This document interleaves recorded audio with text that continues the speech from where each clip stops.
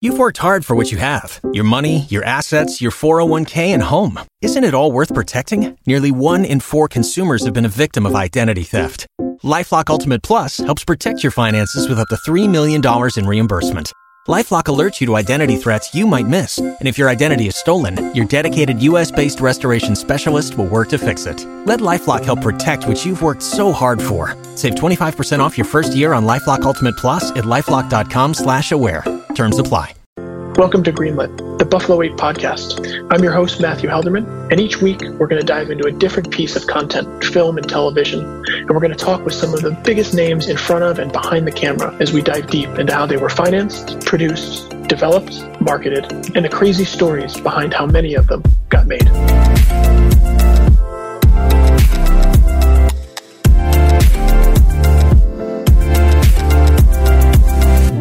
Welcome back to Greenlit.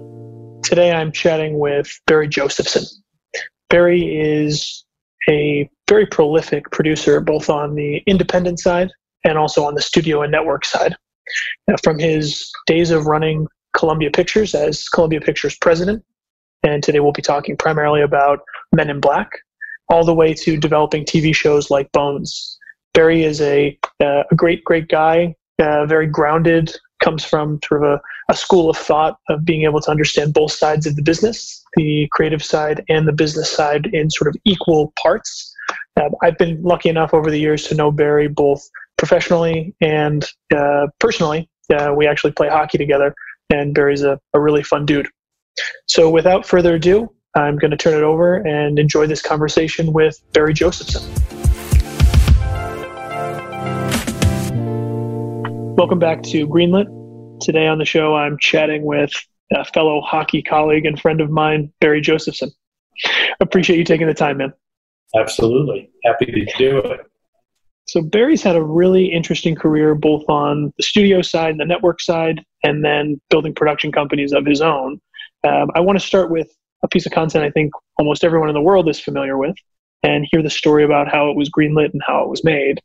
And that piece of content is Men in Black. So Barry, tell us a little bit about Men in Black and how that process came together. Sure. I had been a personal manager for many years in the entertainment industry, and then I segued over into producing. I produced a lot of television. I worked with Bob Zemeckis and Walter Hill and Joel Silver on Tales from the Crypt. I realized when I went to work with Joel and did that I thought, I really want to stay on this side of the industry. When I left that and made that transition from producer to being a studio executive, I wound up at Columbia Pictures as a senior VP of production, which means you're the sort of low man on the totem pole trying to put together projects. Nobody necessarily wants to sell to you. They're all selling to the higher level executives. So I was very hungry, and I was pushing very hard and looking for content, and I was looking for things, to buy and turn around. I was looking for new ideas. I just based my entire concept of being an executive on new talent, because I knew none of the established talent would want to come to me. There were really terrific executives there like Amy Pascal and Teddy Z and Gareth Wiggin, who were senior to me. So the way Men in Black fell into my lap was because of that endeavor. I had gone out to buy rights for, different things. I had the misfortune of making Last Action Hero, which was, a project that everybody was very excited about, but didn't turn out the way it should have. I made a few movies, at the beginning that were sort of handed to me, but I realized to establish my position, to establish my individuality, to grow as a studio executive the way I wanted to, I'd have to venture out and take risks. And, some of those risks, like Last Action Hero, didn't work, but I think you really learn from your failures, and I don't know anybody who didn't start with some form of a failure. I was given the comic for Men in Black by an executive, Tracy Barone, who worked for Walter Parks and Laurie McDonald, who were established producers. Walter was a very established writer, and he wrote War Games and Sneakers, and I really liked Walter and Laurie a lot. So when that Monday came after the weekend of reading that comic, I wanted to buy that comic. And it was Men in Black by Lowell Cunningham. I think there were maybe like 4 or 5 issues at the time. It was not a big comic. Nobody really knew about it. But I really just did see the movie there. I grew up with like genre movies, and I loved Marvel, and I loved, DC. And I thought, this sort of like speaks to a genre audience, and also it's a buddy cop movie. I mean, at the end of the day, at the very worst, it's that. And I loved how inventive the comic was. I mean, there are things in the original movie that came and derived right from that original comic. So that's how it came to be. I read it. I banged on a lot of doors within my building and optioned it. And then it was a matter of, packaging it and moving it forward. So that was 1991, actually, when I optioned it. The movie didn't come out until 1997. It basically took me 5.5 years to get it made. And that was really because people didn't necessarily believe in it within the building, but I never gave up on it. Neither did Walter and Laurie. And we were really fortunate that a really gifted writer, Ed Solomon, came to the project, and Ed wrote it. And so walk us through that. So you go through, I think for reference, half the people listening to this are in the business of making content. Half the people listening to this are in the business of just loving content and consuming it. The 5 years between getting the option and getting it made seems like a really long time for people certainly not in the business of making content. During those 5 years, what happens? You go through what you're referring to as packaging. You go through working with this impressive writer. How does that come all together? And I'm sure there's fits and starts along that path. Pulling up to Mickey D's just for drinks? Oh yeah, that's me. Nothing extra, just perfection and a straw. Coming in hot for the coldest cups on the block. Because there are drinks. Then there are drinks from McDonald's. Mix things up with any size lemonade or sweet tea for $1.49. Perfect with our classic fries. Price and participation may vary. Cannot be combined with any other offer. Ba-da-ba-ba-ba.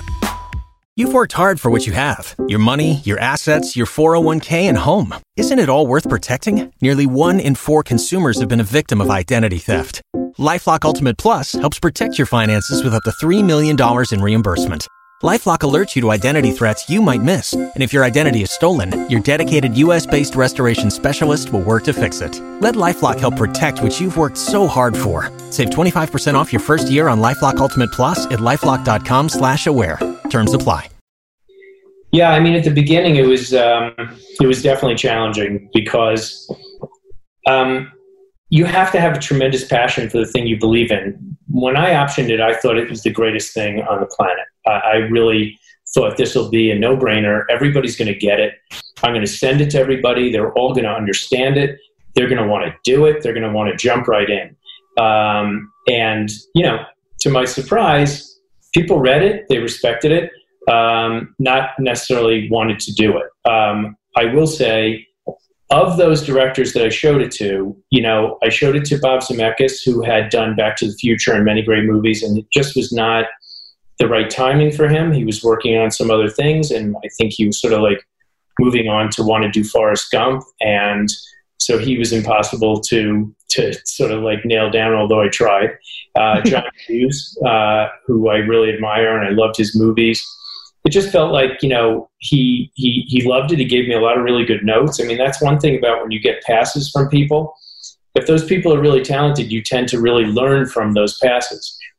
Later in my career as a producer, I produced the movie Enchanted for Disney, and Brad Bird, had from The Incredibles, and just a brilliant director, wanted to potentially consider it as a live action movie, moving from animation to live action. And I think I must have talked to him for about 2 hours, and I wrote down every single thing he said, because I basically developed Enchanted with a lot of input from that unfortunate past. So sometimes you can learn a lot from the submissions, and I usually do. The one that kept really challenging me was Steven Spielberg, because more than anybody at the time, more than any director at the time, really thought it was like perfect for Steven to do. And I think Steven was really always intrigued by it, and he gave me a lot of great feedback, and he was very open to it. But I think at the time, there was a part of Men in Black that really, it goes from, this sci-fi movie to an action movie to a buddy cop movie, an alien movie, and a comedy. It sort of checked off a lot of boxes, and it felt, I think, to him that he had checked those boxes before, but he was intrigued by the material. And the great thing about Steven is that he will always give feedback. He will tell you why he wants to do something or not. I haven't had that many interactions, but in this case, I really wanted to try again and again and again. And the fortunate thing at the time was Walter and Laurie, as the producers, went to go work at Amblin, and then run Amblin, and then eventually DreamWorks. So Walter and Laurie, I think, made that transition of having Steven come onto the project as an executive producer. That was an important linchpin, because then I could go to my bosses at the time and say, hey, I'm going to put together a phone call with Steven Spielberg. He believes in this material. He's not going to direct it, but he will oversee it, which he did. And that was an early catalyst to me being allowed to hire a writer. Sometimes, to hire a writer. Sometimes in these buildings, when you're a studio executive, everybody thinks maybe it works in a very synchronous way. It doesn't always. There are lots of different departments that need to weigh in on a movie and its viability. Marketing has to weigh in, foreign sales have to weigh in, domestic has to weigh in about whether this is a movie, that people are going to want to go see in a theater. What's the aftermarket of a movie like this? Is it family?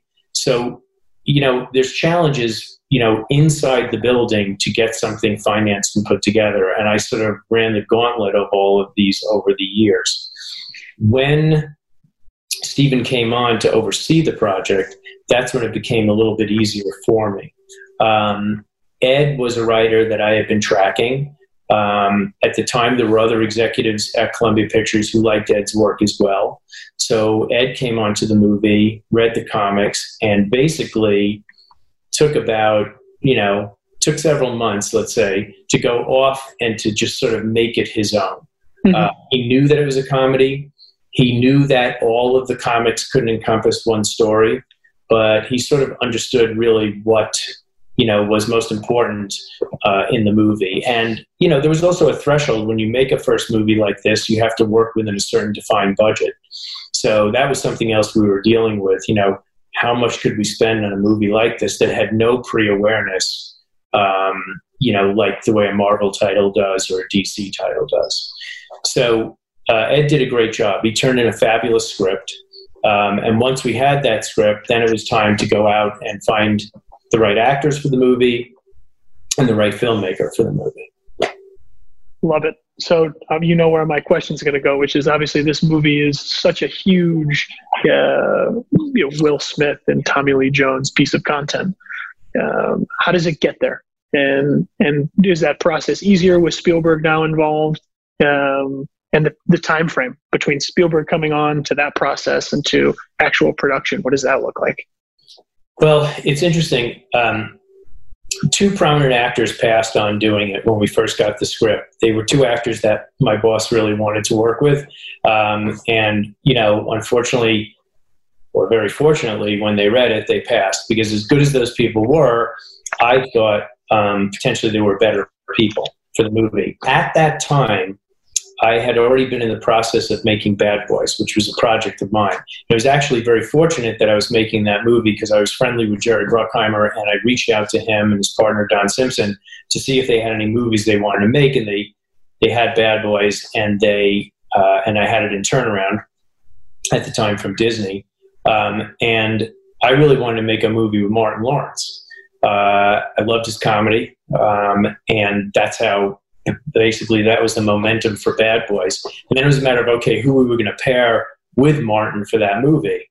And at the time, Will had become a very big star from Fresh Prince.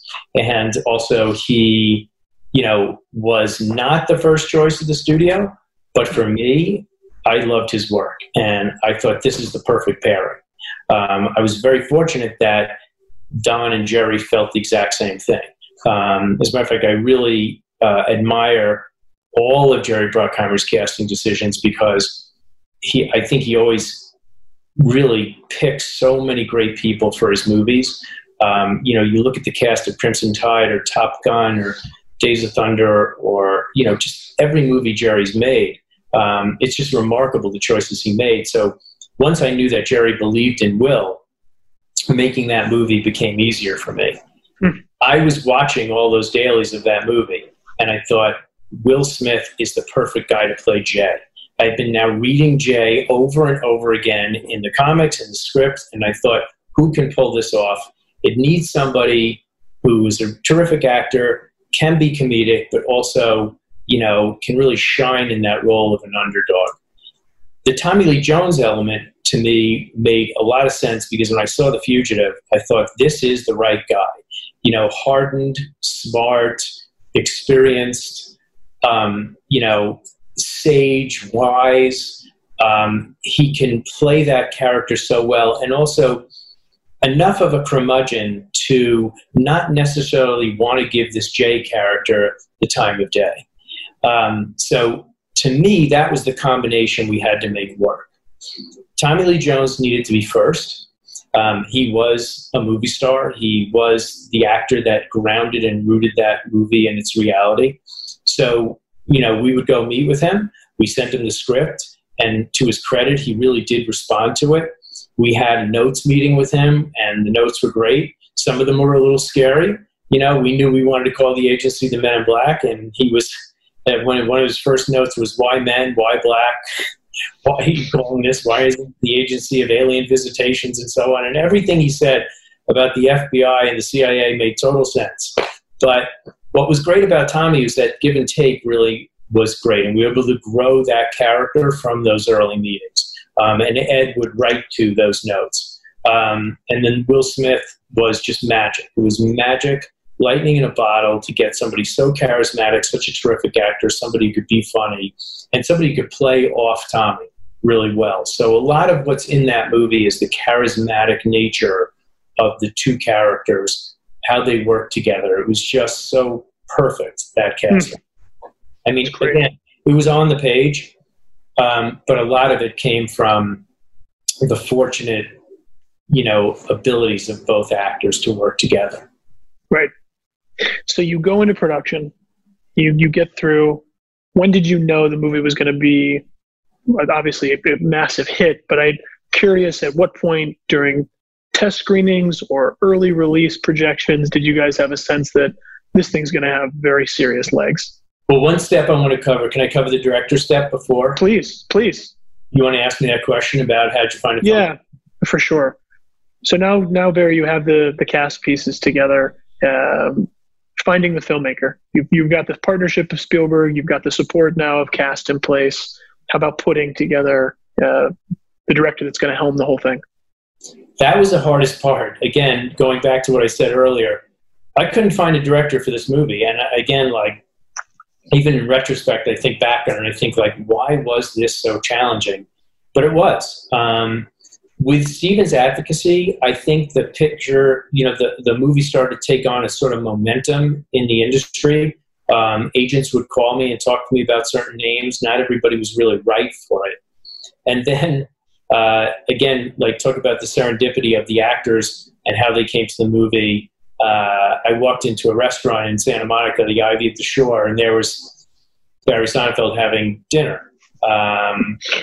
Or lunch. It was actually lunch. And Barry walked up to me and he said, I'm just finishing this movie, Get Shorty. I don't know if you're familiar with all my work, but I've made some funny movies and I really like that Men in Black script you have.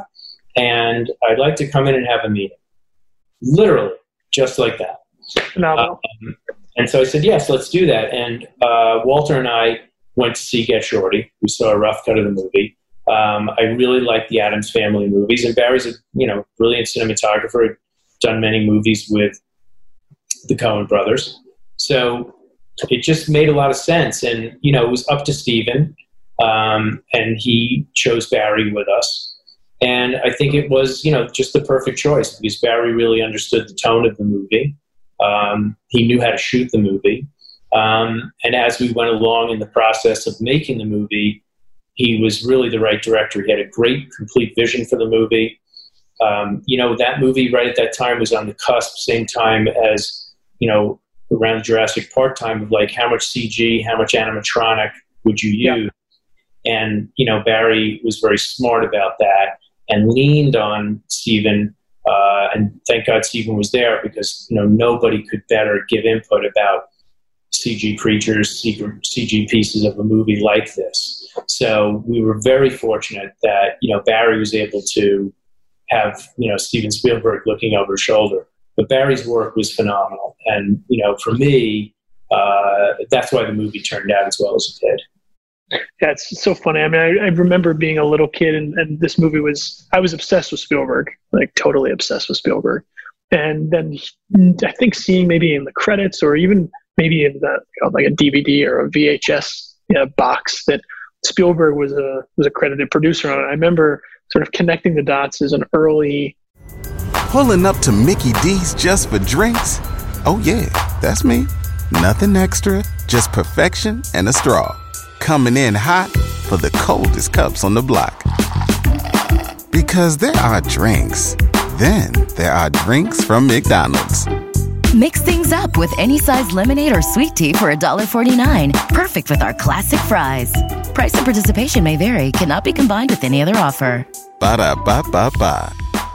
You've worked hard for what you have. Your money, your assets, your 401k, and home. Isn't it all worth protecting? Nearly 1 in 4 consumers have been a victim of identity theft.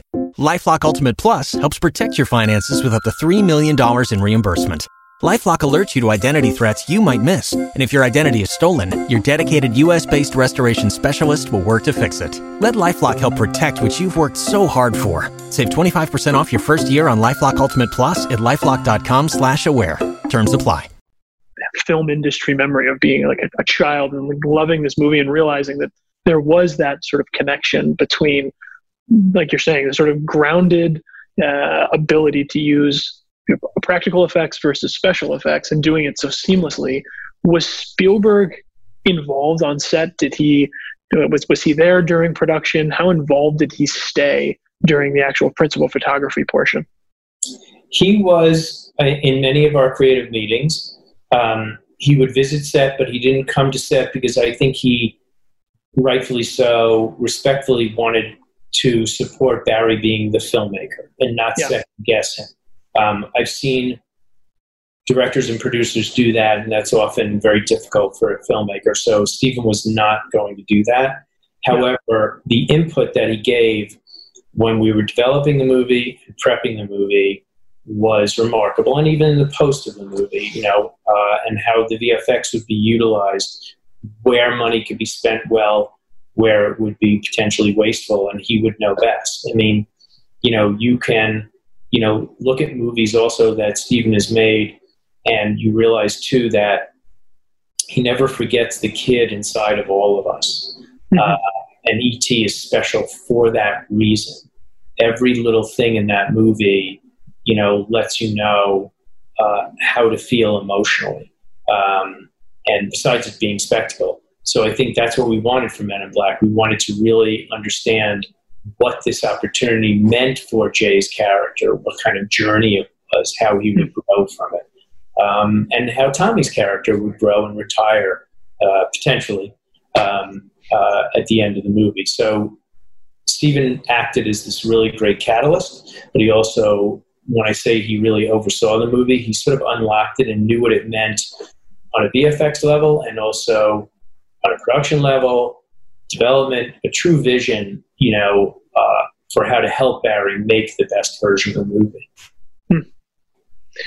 So then fast forwarding, film comes out, going back to my earlier question that you correctly re-guided me forward, comes out, it's obviously becomes a huge international smash hit.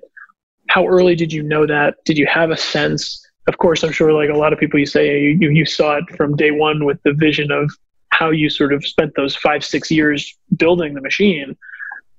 But obviously it became, like a lot of big and great movies, it takes on a total life of its own and becomes something of its own force of nature.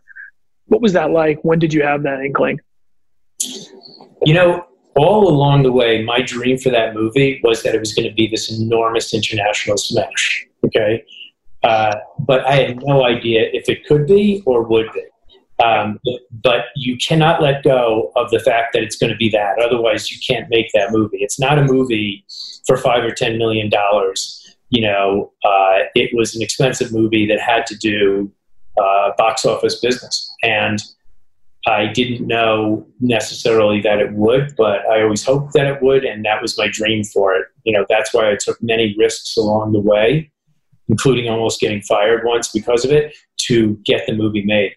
I didn't know it would do that, and frankly, I don't think anybody did, because we took 16 minutes of the movie to New York to try to get advertisers. And I always remember Barry did a great job. He spoke ahead of it.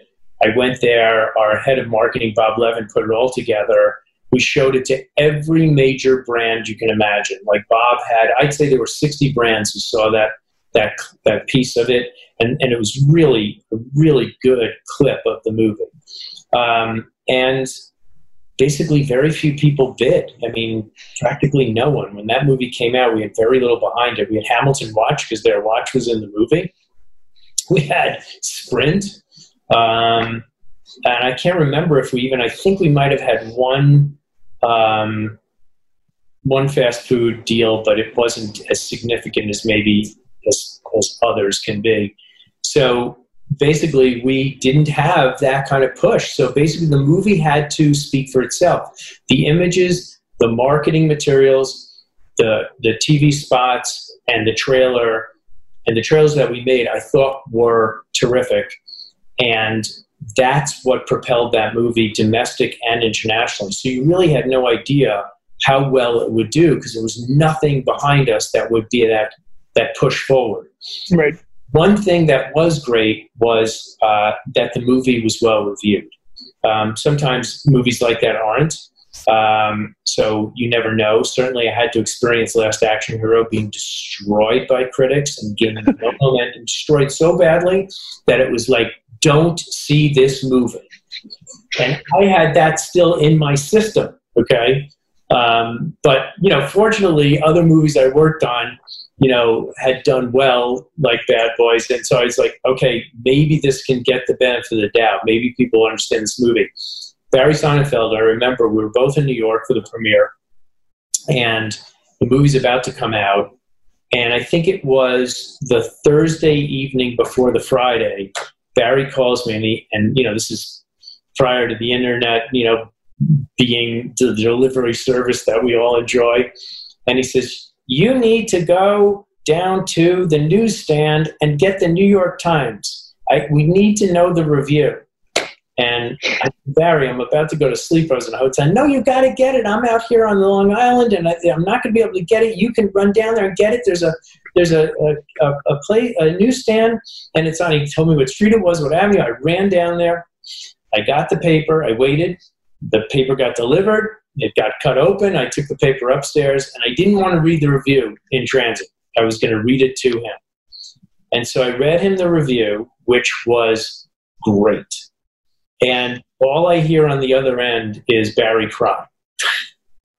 I always remember it because it's a pretty great review. So we thought we might have a chance. Maybe people will show up on Friday and enjoy the movie. So on that Friday night, I did see its play in New York, and it played great. And then I had made that decision. I'd made a decision to enjoy the experience. And on my own, I just flew on my own dime west from New York. So I think I stopped in Chicago, and I went to, I think maybe, I can't remember where I went now, but I know I made one other stop and then back to LA. So basically in the arc of that weekend, I had seen the movie in 3 or 4 different locations. And everywhere you went, the audiences, it was crowded, and the engagement was equally as enthusiastic. It was remarkable. It was that experience I think people have, when they pull off a hit, Broadway show, like you're there and you feel it and you sense it. It was an audience-pleasing movie right from the start. It hit every note. It hit all the comedy beats. I got to see that. I got to experience that. And that was a very rewarding feeling because at the end of the day, so many people contributed to this movie and gave it their all. Rick Baker, who made The Creatures, Walter and Laurie, who produced the movie, Stephen, who oversaw the movie and produced the movie, Barry, who did a great job directing it, Ed, who wrote and rewrote, and other writers who came on to do polishes and so on, like Zach Penn, who did a terrific job. It was pretty remarkable to think about everything that went into that movie, every actor, how good a job Rip Torn did, and little things along the way during production, like when we tested the movie, we realized that these little coffee clutch creatures were so popular in testing that we even shot a new sequence with them for the end of the movie when they're leaving.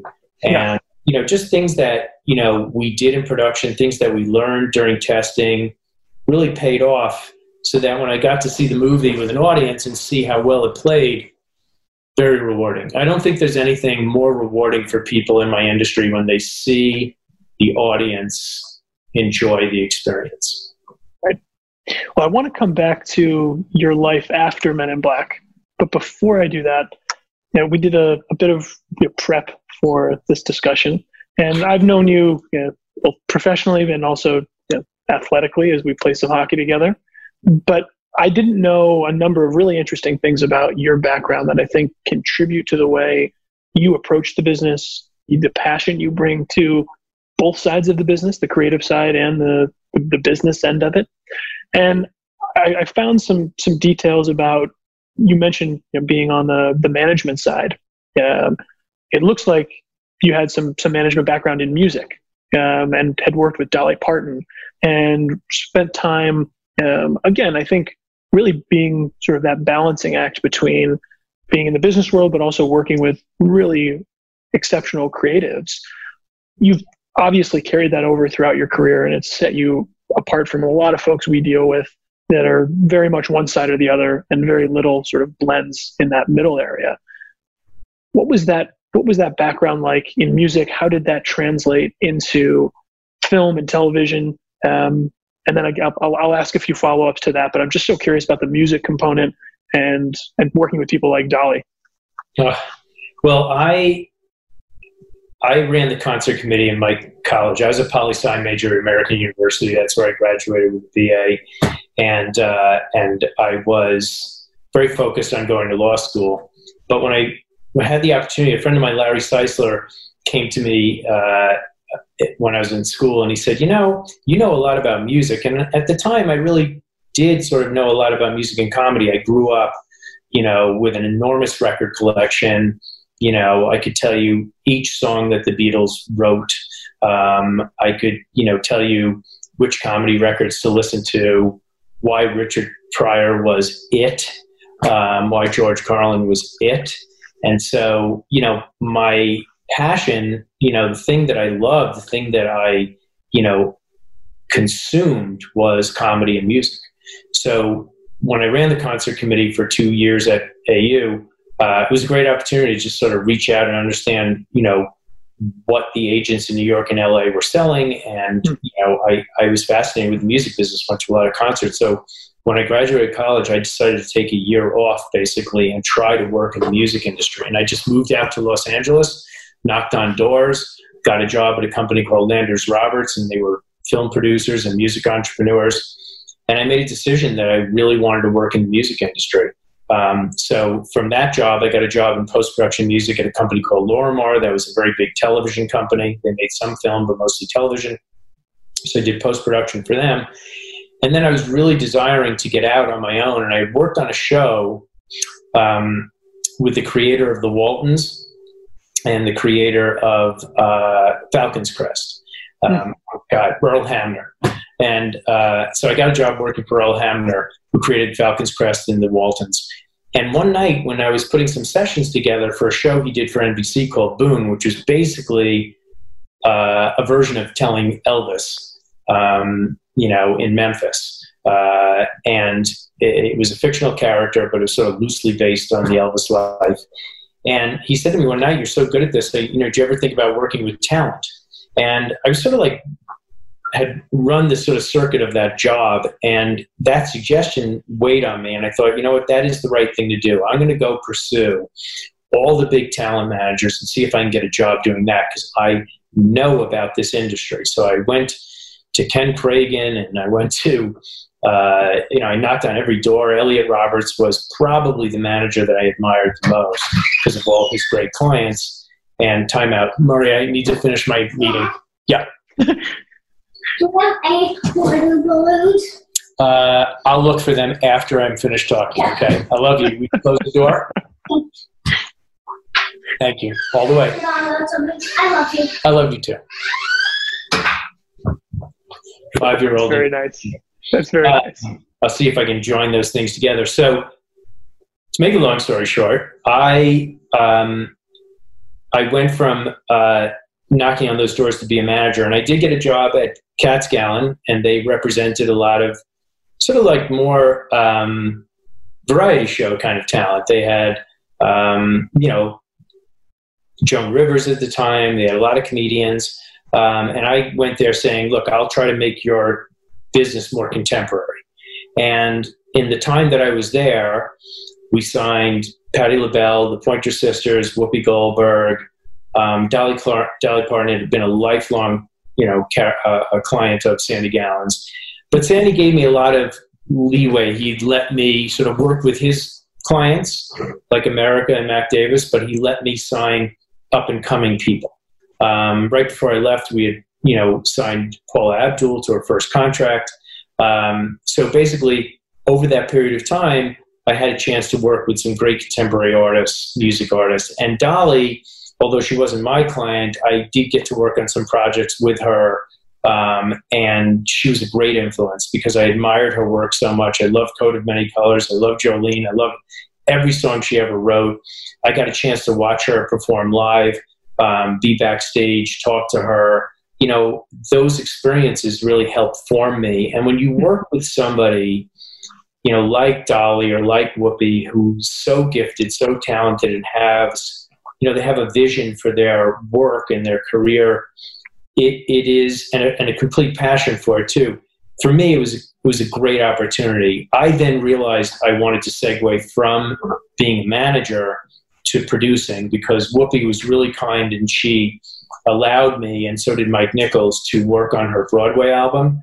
And then after that, I had the opportunity to produce HBO specials for all of my comedy clients: Paul Rodriguez, Bobcat Goldthwait, Whoopi, Rick Dukeman. And that experience of working, on productions was really satisfying my curiosity about wanting to be a filmmaker potentially, wanting to be a producer potentially. Didn't really have a vision for being a studio executive. That's something that came a little bit later. Yeah. But at that time, that was a great crossover for me. And those clients allowed me that ability because they believed in me enough to oversee those productions. And there was one producer, Tony Eaton, who I learned a lot from about how to produce that sort of like concert event type of show, whether it be music or comedy. Got it. It's great. It's great, Barry. Bringing it now sort of full circle back to you being president of Columbia Pictures and sort of rising to ultimately the sort of pinnacle of the studio world. How does that coincide with Men in Black? How does your life look after Men in Black? And then also segueing out to sort of starting a company of your own again and hitting sort of another reinvention button.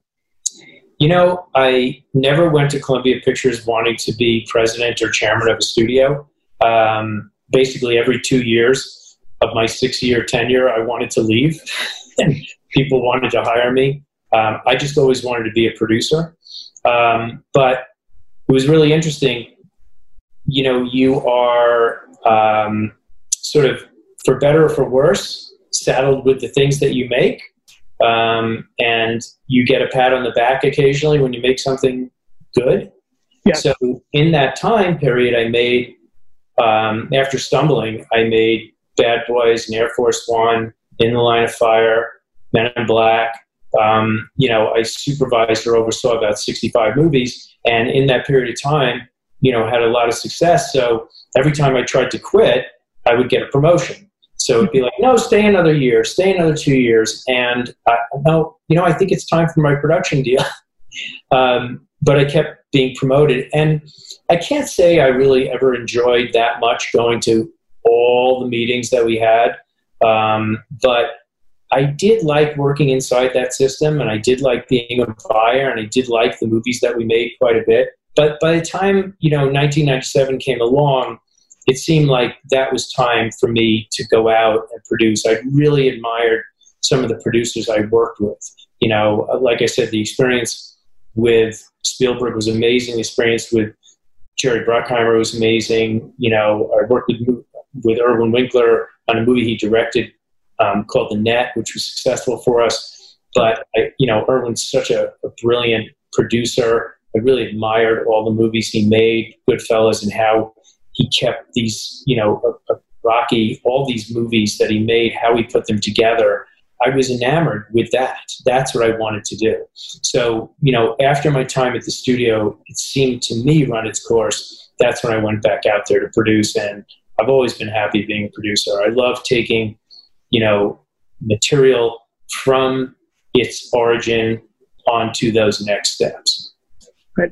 Well, I know we're coming up on time here, and I have just two questions. I think they're very different from one another. But the first is, you've also had a great career ability jumping back and forth between film and television. And I think that some of the background and backstory you give on music being an formative part of your upbringing and sort of loving of content and the arts and working with creatives, I can see it now more so than I probably did even before this chat. What do you sort of think about now in the position you sit today? How do you split your time between film and TV?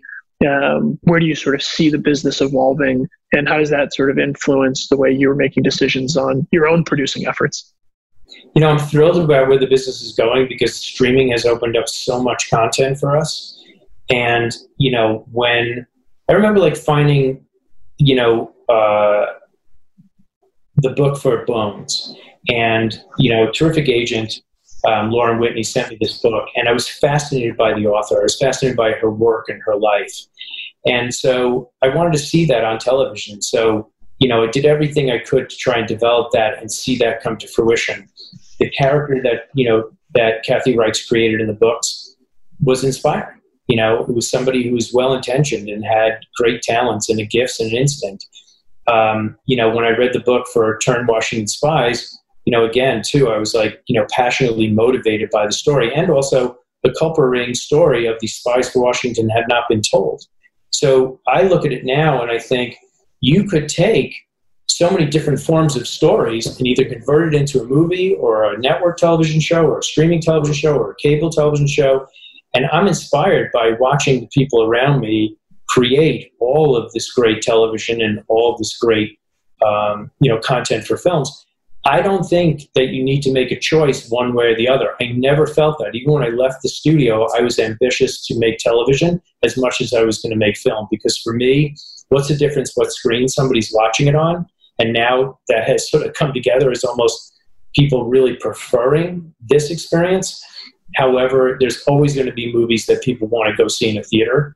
I really am inspired by what I'm seeing now, whether it's short form, whether it's documentary, whether it's 4 episodes, 6 episodes, 15 seasons. If the story can carry you, if the characters intrigue you, I think I've watched Breaking Bad start to finish twice. I think I've done the same with Sopranos. There are shows that I love, like Schitt's Creek or Unorthodox, and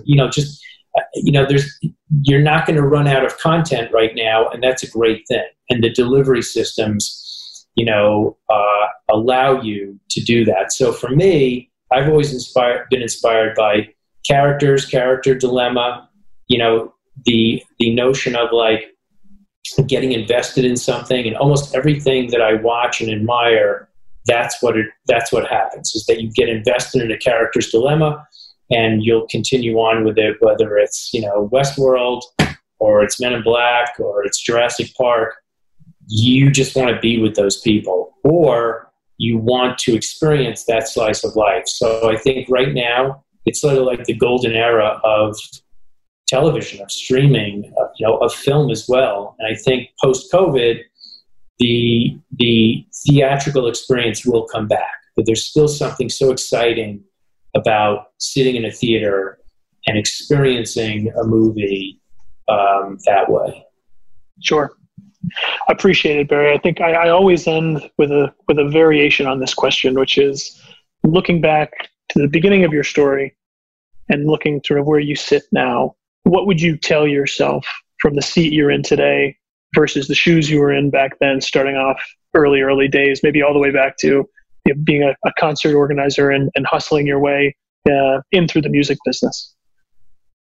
The thing I would say that I think can be sage for others is to hook yourself to talent or be inspired enough to be that talent. If you want to write a book, write the book. If you want to write a screenplay, write that screenplay.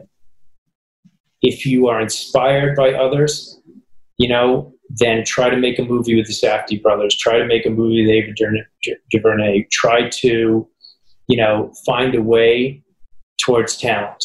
That, I think, is the basic principle that you want to adhere to. I watched D'Souza Moreau on Showtime, and I want to work with those guys. I, watched Will Smith, and I wanted to work with him, So I think for me, that is sort of like the defining principle. Either be talent or find the talent to be passionate about. It's awesome. I appreciate you carving out the time. I think we're at the end here, but appreciate the sit down, man. All right, brother. I look forward to playing hockey. It's going to come about pretty soon. I know. I think we're all itching for it. Have a good rest of your afternoon, man. Thank you again. Yeah, bro, I really appreciate it. Happy to do it. Thanks, man. We'll talk soon. Thank you all for listening to another episode of Greenlit, the Buffalo 8 podcast. For financing questions, feel free to contact us at Bondit Media Capital at info@bondit.us. For production, development, and distribution questions, feel free to contact us at Buffalo 8, info@buffalo8.com. We'd love to hear from you and hope you'll continue listening to the podcast episodes ahead. You've worked hard for what you have. Your money, your assets, your 401k, and home. Isn't it all worth protecting? Nearly 1 in 4 consumers have been a victim of identity theft. LifeLock Ultimate Plus helps protect your finances with up to $3 million in reimbursement. LifeLock alerts you to identity threats you might miss. And if your identity is stolen, your dedicated U.S.-based restoration specialist will work to fix it. Let LifeLock help protect what you've worked so hard for. Save 25% off your first year on LifeLock Ultimate Plus at LifeLock.com/aware. Terms apply.